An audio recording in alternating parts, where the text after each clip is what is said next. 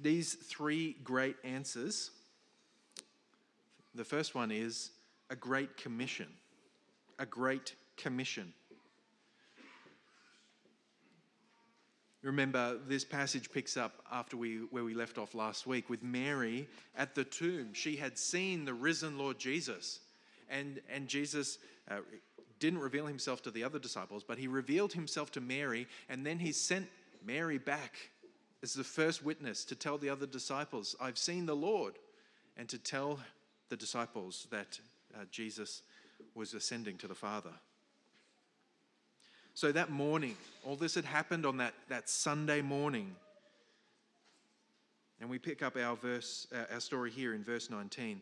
Now, the text may be a bit difficult to read on the screen. We don't have a massive screen.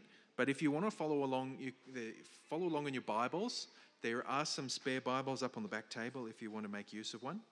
But we're picking up in verse 19. On the evening of the first day of the week, when the disciples were together, with the doors locked for fear of the Jewish leaders, Jesus came and stood among them and said, "Peace be with you." After he said this, he showed them his hands and his side. And the disciples were overjoyed when they saw the Lord. So Jesus is appearing on that same day, that Sunday. Mary had met Jesus that morning at the tomb at dawn. And then that evening, Jesus meets them in a locked room on a Sunday. And the fact that Jesus rose on the Sunday, the first day of the week, is why we as Christians naturally meet and tend to have our church gatherings and rest in the Lord on Sundays. Because remember, back in the day, before the coming of Jesus Christ, the Jews were, the people of God were called to Sabbath on Saturday.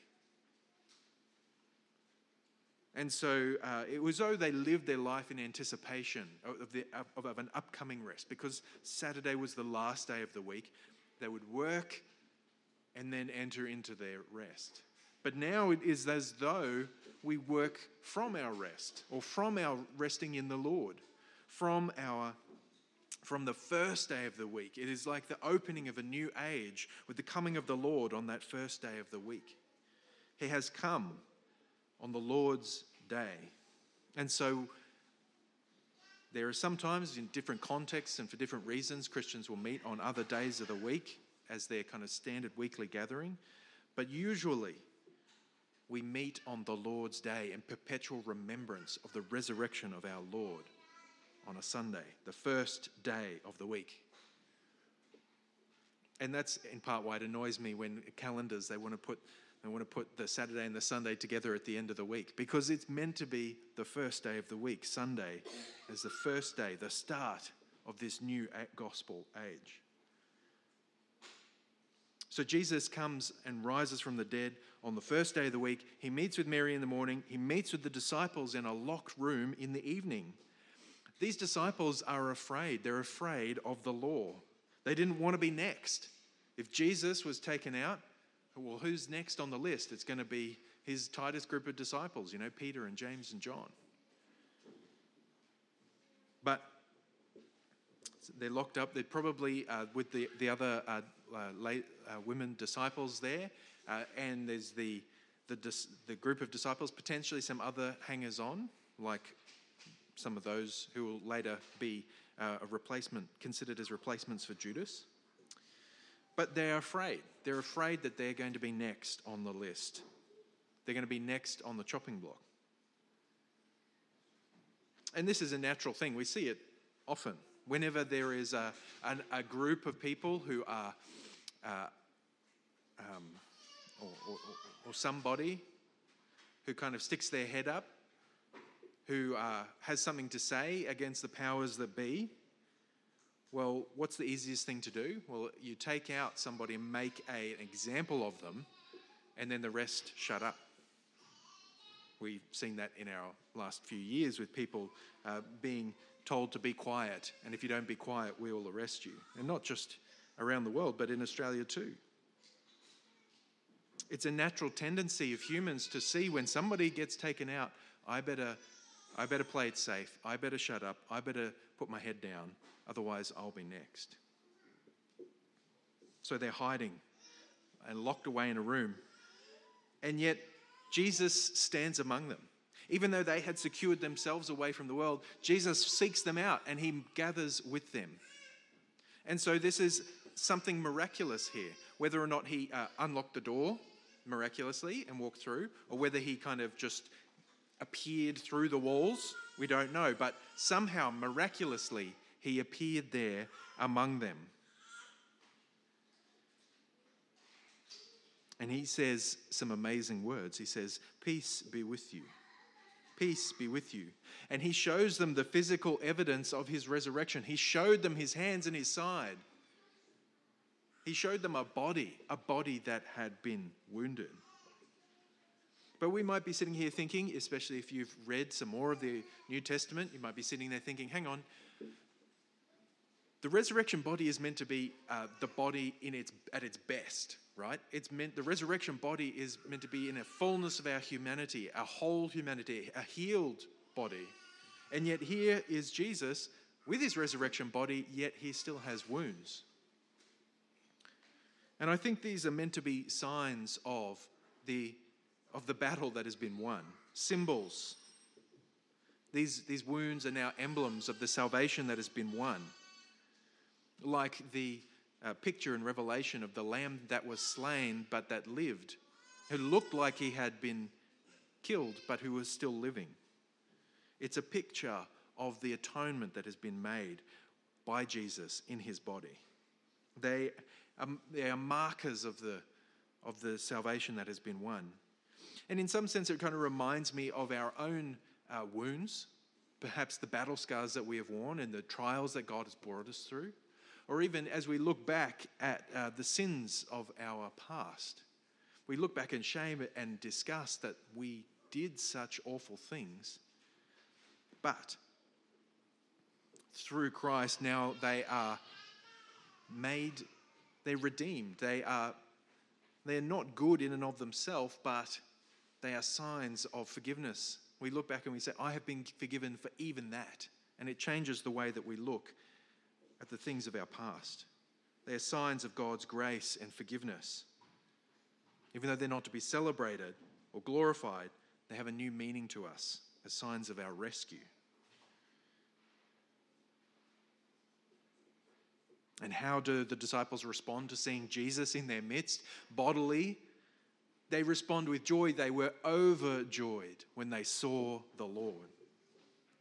They saw Jesus, their Lord, their Master, the Son of God, back among them. But I don't think their joy was only on the basis of the fact that they saw somebody that they loved now back with them. I think it was also the fact that they're starting to see Jesus' words being fulfilled. It would take some time for them to fully comprehend the breadth and the depth and the magnitude of what had happened with Jesus coming back from the dead. But we see Jesus' words being fulfilled. Even the fact that he said they would be turned to joy. Earlier in chapter 16, Jesus had said, "Very truly, I tell you, you will weep and mourn while the world rejoices." When the Jews put Jesus to death, they were happy. They thought they'd won. And yet the disciples wept and mourned. But you will grieve, but your grief will turn to joy. And that is what's happening right now in this passage as Jesus meets them bodily. They have their teacher back.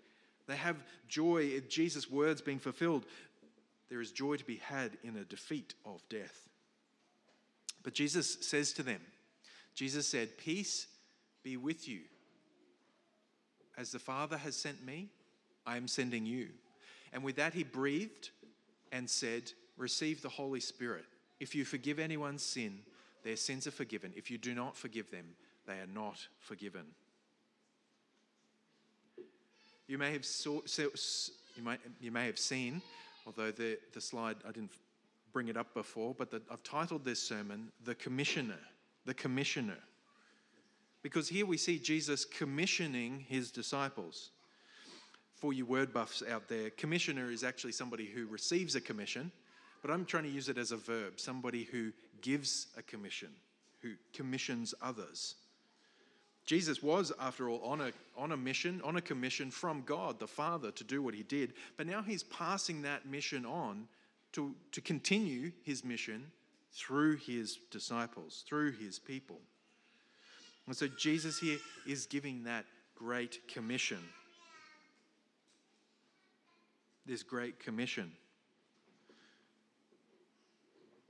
Here where he says, peace be upon you, or peace be with you, sorry. This is the second time that he's said that in our passage. But it's out of this peace that he sends his disciples. And he sends them as he has been sent. As the Father sent me, I am sending you. That's important to remember here, that Jesus is doing this in the same way that he was sent by the Father. There's something wonderful and beautiful about this, that we are joining in with the mission of God. It's not something that Jesus has got going on the side, a side project. No, we are joining in the mission of God the Father through Jesus the Son. As the Father has sent me, so I am sending you. And how did God send Jesus into the world? He sent Jesus into the world by the power of the Holy Spirit. And so he sends his disciples with the Spirit. He sent Jesus into the world speaking the words of the Father. Remember, Jesus says specifically several times over the book of John, I only say what the Father says. I come with the message from the Father. I say what the Father has told me to say. As disciples of Jesus, sent out on the mission of Jesus, we too go out speaking the words of God, his gospel, his good news. We go out to call in the sheep. Jesus says, my sheep know me and they hear my voice. So as we go out and we proclaim this good news, God's people will hear and they will respond. We are sent by Jesus out into the world. These disciples that he was speaking to were sent, but each generation of disciples that follows is on that same mission. And they're on that same mission with the Spirit of God. Now you might have noticed that as I read that, I skipped over the words that said breathe, where it says breathed on them. I skipped over the on them, because the on them is not actually in the text. It is, they're just trying to make sense. Like, why would it say Jesus breathed and then something and moved on? But technically on them is just given there to try and smooth the translation. It is that Jesus breathed and said, receive the Holy Spirit. And you might think, well, this is a bit weird. Why are you recording that somebody breathed? Is he sighing? Is he just taking a deep breath? No, what we see here is a connection between the Holy Spirit and breath. We use the word spirit and breath quite separately in English, but when we're talking about the languages of the Bible, the Greek and the Hebrew, spirit and breath are united. And if you put yourself in the mindset of an ancient person, if somebody stops breathing, the spirit has left them. Like, breath is the same, is connected with the idea of spirit, your life. And so it's as though Jesus is saying this way that Jesus breathed, and then he talks about the Holy Spirit. There's this connection of him giving the life, giving the breath of life to his disciples. He will send the Spirit. Some of us might get caught up here thinking, well, hang on a second. I know in Acts, at Pentecost, that's when the Holy Spirit comes. So how come Jesus is saying, receive the Holy Spirit back here on the day that he resurrected? Well, what we're seeing here is a bit of a foretaste of what is to come on Pentecost. The coming of the Holy Spirit, the wind, again, wind, breath, air connected with Spirit. With the coming of the Holy Spirit on Pentecost, this is a kind of a foretaste of what is coming. After all, Jesus said, after I've ascended to the Father, after I've gone back to the Father, then I'll send you the counselor, the helper. And so Jesus hasn't ascended to the Father yet. So the Spirit hasn't come in the same way yet. But Jesus is kind of preparing them. getting them ready. It's not as though the Holy Spirit wasn't at work, but the Holy Spirit comes in a special way at Pentecost that he hasn't come yet. So he gives this commission: receive the Holy Spirit. As the Father has sent me, I'm sending you. Receive the Holy Spirit. And then he says something that's very interesting. He says, if you forgive anyone's sins, their sins are forgiven. If you do not forgive them, they're not forgiven. Now, if we're not careful, what you might read here is Jesus is saying that the disciples can choose who does or doesn't get into heaven. Because after all, we cannot be right before God unless we have our sins taken away. So is Jesus saying the disciples get to choose who goes to be with God? No, he's not saying that. But what he is saying here is that you guys are going to be the ones who tell people this. You're going to be the one who are telling people whether or not their sins are forgiven. You're going to be taking the news about Jesus out into the world, and so you're going to be saying to some people your sins are forgiven, but the flip side of that is that there are some whose sins are not forgiven. And how do we know whose sins are forgiven or who are not forgiven? Well, you know, based on the message that comes about who gets their sins forgiven, those who turn to Jesus. And so there is a connection with God's people, the church, and the pronouncement of whose sins are forgiven and not forgiven, but not in the sense of the church deciding, but in the sense of the church pronouncing what is true and right according to what God has said. And so this is, in some sense, connected to the idea of church discipline. When somebody openly continues in sin in the midst of the church, then if they do not repent, at some point the church has to band together and say, we are saying your sins are not forgiven. You have revealed yourself as somebody who is outside of God's church in unrepentance. And so that is a pronouncement from heaven in some respect, not because the church has decided it to be so, but because the church is speaking the truth of God.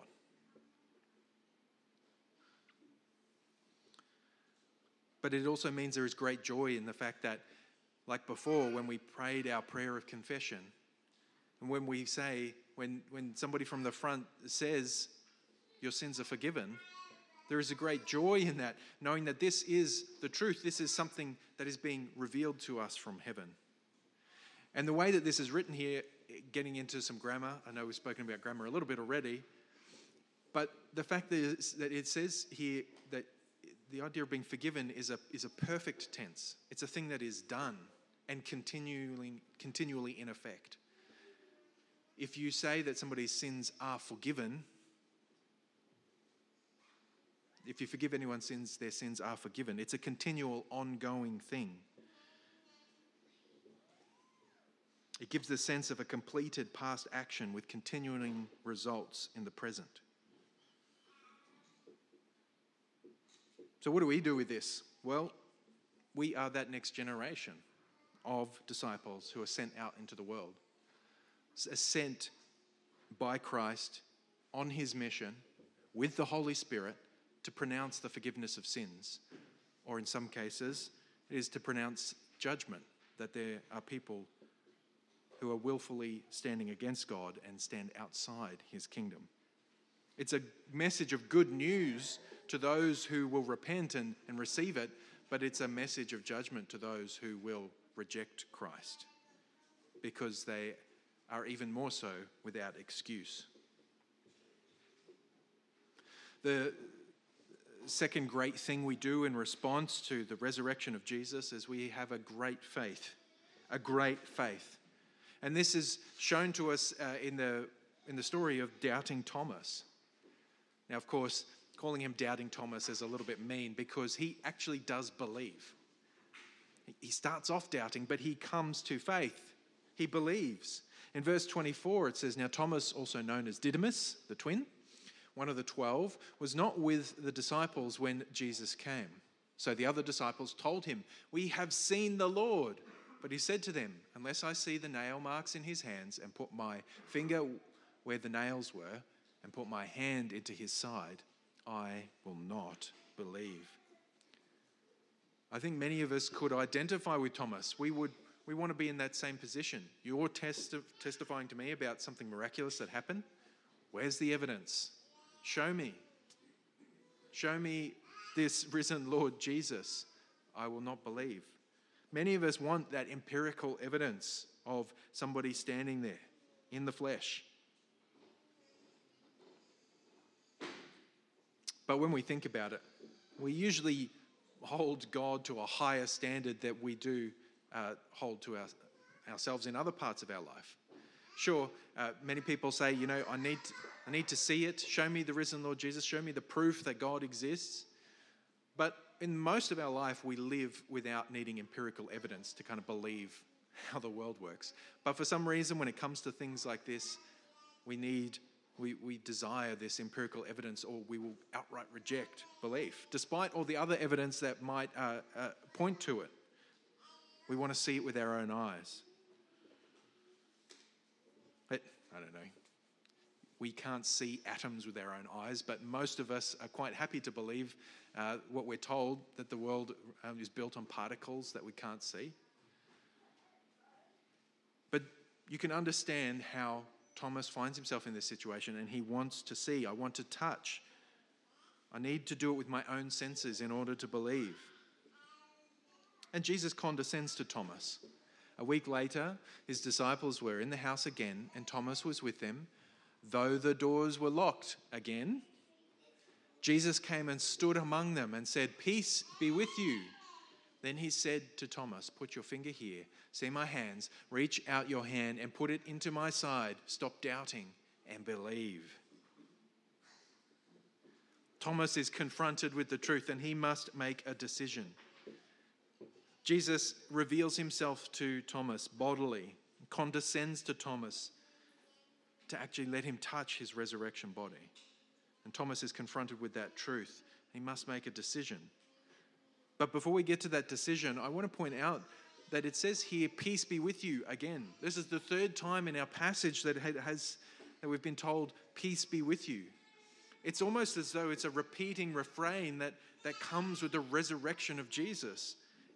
With the coming of the resurrected Lord, there comes peace.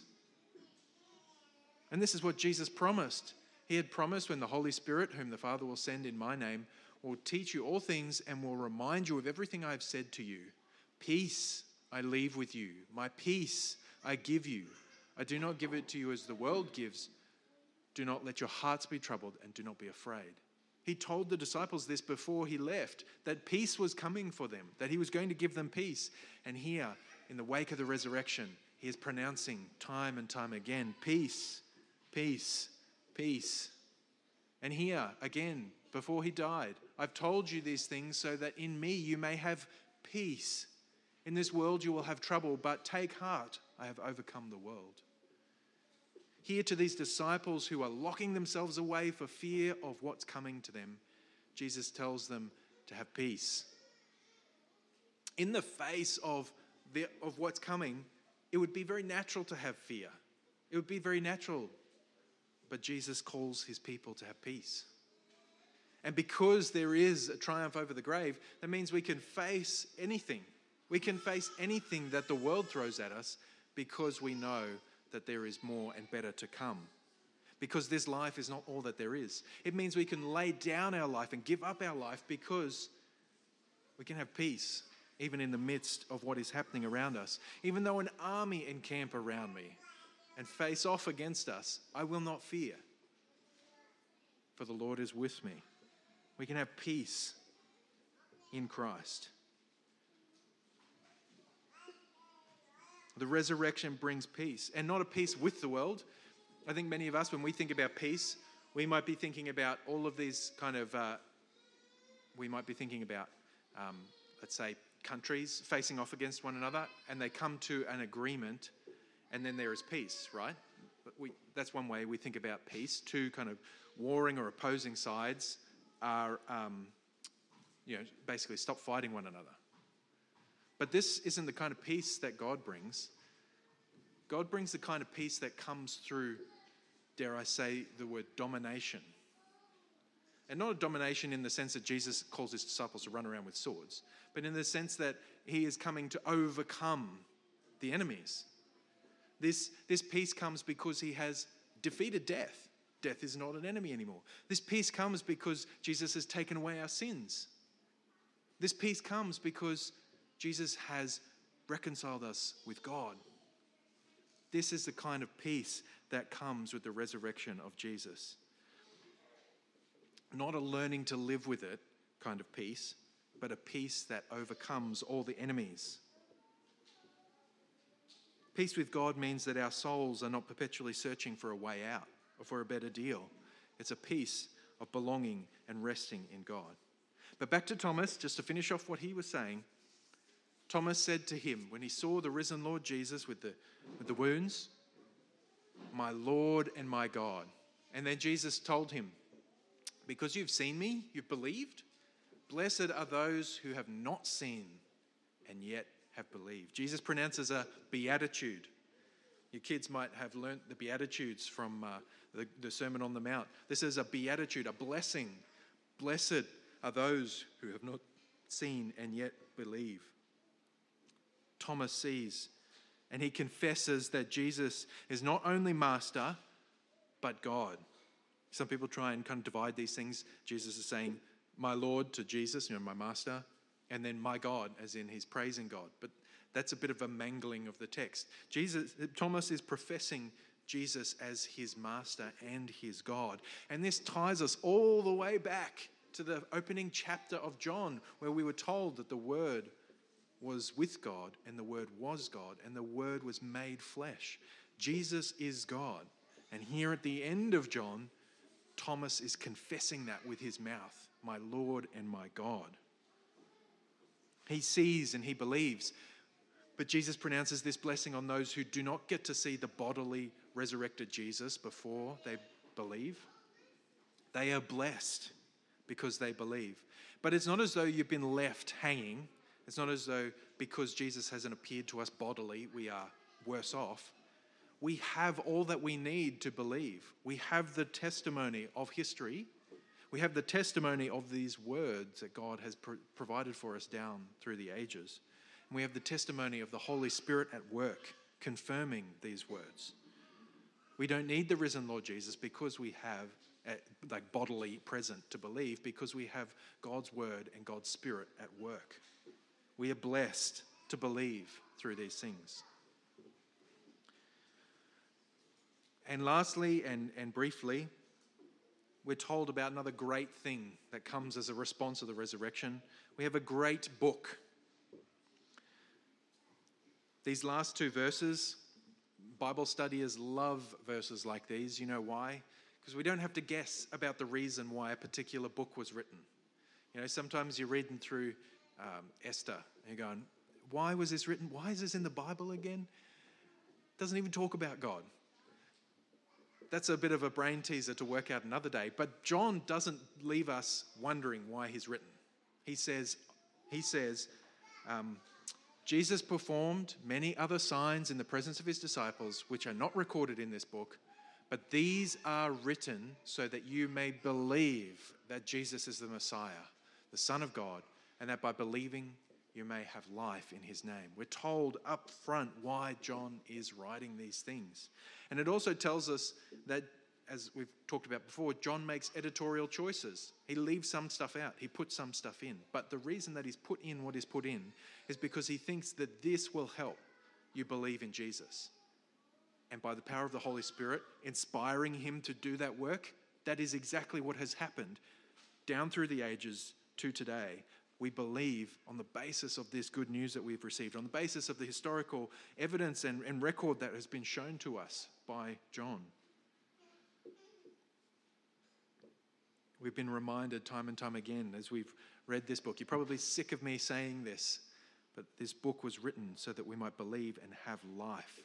It's a book that brings life, because in believing in Jesus, in believing in the one who died for us, in believing in the one who was resurrected, we too can join him in that life. He will give us resurrection life. We will join him in going through death and living yet again. or if he returns before you die, in escaping death altogether. John wrote so that we could have life. And you will have life if you believe in Jesus. Just recapping where we've been this morning. We've been talking about the response to the resurrection. What has happened after the resurrection? What do we do with this? Well, firstly, we have peace. We have peace with God. We have peace because he has overcome our enemies. But this peace isn't just for us to kind of sit here and enjoy and go, wow, isn't that great? This is a peace that we want other people to know. And so God has commissioned Jesus' disciples through Jesus to take this message out, to go out with the words of God in the power of the Spirit, so that all God's people might hear and turn to him. We take out the message of a resurrected Jesus so that people might believe in him, and believe in him without necessarily seeing him bodily. But faith comes by hearing, and hearing by the word of God. And when you have faith, when you hear, you receive the forgiveness of God, and you have life. You have life. Let's thank God for that life now. Heavenly Father, we thank you for the resurrection of our Lord and Savior Jesus Christ. We thank you that his atonement was completed. He's paid our sin, and that death is now defeated. We thank you, Lord, that we can join Jesus in that life. And we thank you, Lord, that it comes by faith, not by anything we bring to the table. Lord, as recipients of this faith, we pray, Lord, that you would help us to take this good news out to the world, that others might be able to hear and believe, that they might have faith, the blessed faith of believing without even seeing the bodily resurrected Jesus, but hearing through the word. So please, Lord, help us to be messengers, carriers of this word. We thank you, Lord, that through receiving this word, we can receive eternal life. Through believing in Jesus, the Messiah, we can have life in his name. Please, Lord, bring us to life in Christ. That all of those who are sitting in this room, we pray that each of us might find that life in Jesus. And Lord, have our sins forgiven, past, present, and future sins, to rest in the forgiveness of sins. We thank you, Lord, that is ours in Christ. We thank you in Jesus' name. Amen.